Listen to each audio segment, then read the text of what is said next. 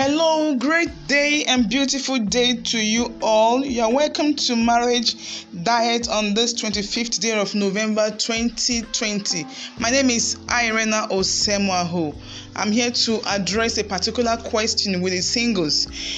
We ended the series yesterday on how to maximize my singlehood, and someone dropped a question on the WhatsApp group today, and let me read the question to our hearing. Question says, I'm a single lady, very influential and with an investment that fetches me great income, but I think it's chasing suitors away from me. What should I do? Wow. A single lady with so much investment that fetches her money. And I will readily tell you here that money doesn't chase suitors away. If you are a guy, you are wealthy, you have an investment that is fetching you fortune, it will not chase suitors away. At times, it actually attracts the wrong ones if you do not manage your personality well. And in the case of this lady too, I would not really believe or agree with you that it is this investment or money that is chasing the suitors away. There are other things that will likely chase these suitors away if care is not taken. And it should have actually made you to be an asset before anybody. If some of these things that I presume are in place have been critically handled or dealt with. If you are wealthy as a lady and you are full of pride, there is no way suitors will stay around you. Full of pride, high-headed, you're uncontrollable in that relationship. You want to assume the place of the man, of the guy. No guy will want to stay. Rather, your presence, your money, your wealth would irritate them. So they won't stay, because even the proud, Bible says God would what? Humble. It is the humble that the Lord exalts. So pride could be what you are displaying alongside your wealth. And I know a lot of persons that are where they have this attitude. For instance, let me say it in pidgin, like my friend used to say, na me be this, that kind of attitude, like a peacock. Na me, the peacock normally show her colors. Na me be this when she's with the other birds. Na me be this kind of attitude. So pride will chase away possible suitors, and your lifestyle as well. What lifestyle are you posing before these people, these guys that are coming? Are you posing this extravagant lifestyle? Any man that comes in contact with you should not be afraid. But if he sees the kind of lifestyle that he will not be able to manage, you want to go out of your way, you want to go to the moon, actually for honeymoon. Not moon. You're already talking about going to Neptune for your honeymoon.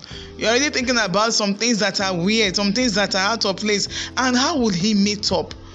He still needs to be like a man. Even if you are wealthy, you have money, you are not helping matters if you have a lifestyle that is not curtailable. So your lifestyle could be what is chasing your suitors away, pride, your lifestyle, and wrong attitude about money. Some persons have wrong attitude about money, wrong perspective about money. They take money forward. They think money can buy a man, and it goes to show the level of how will I put it, mentality, so to say. That what happened to the lady I share with us here that has so much money, but her mentality was really poor. Most of her friends were married, and if they tried to talk to her, she was always thinking it because she's not married, because they are married. And though she had money and the wrong guy came, she didn't even know the guy was wrong. The guy saw, okay, this one is flaunting her money, I'm here to eat her up, and the guy actually finished her. Though they got married, the guy brought her to zero. Like I said to us yesterday, or maybe the day before yesterday, someone carrying a minus sign he or she comes in contact with you, it will reduce your plus sign. Misplaced priority is another thing that would readily make these suitors to run away from you. Misplaced priority. Look at, for instance, I read in the news of a lady that said she's looking for a husband. She quoted the millions, is it billions she has in her account, that she has money, everything, that she wants to buy a husband. And no what next she was saying, she said she wants to give rules and regulations to the suitor, to the guys that will fit into the bill. And look at the way people were lambasting her. Why would you imagine such a thing?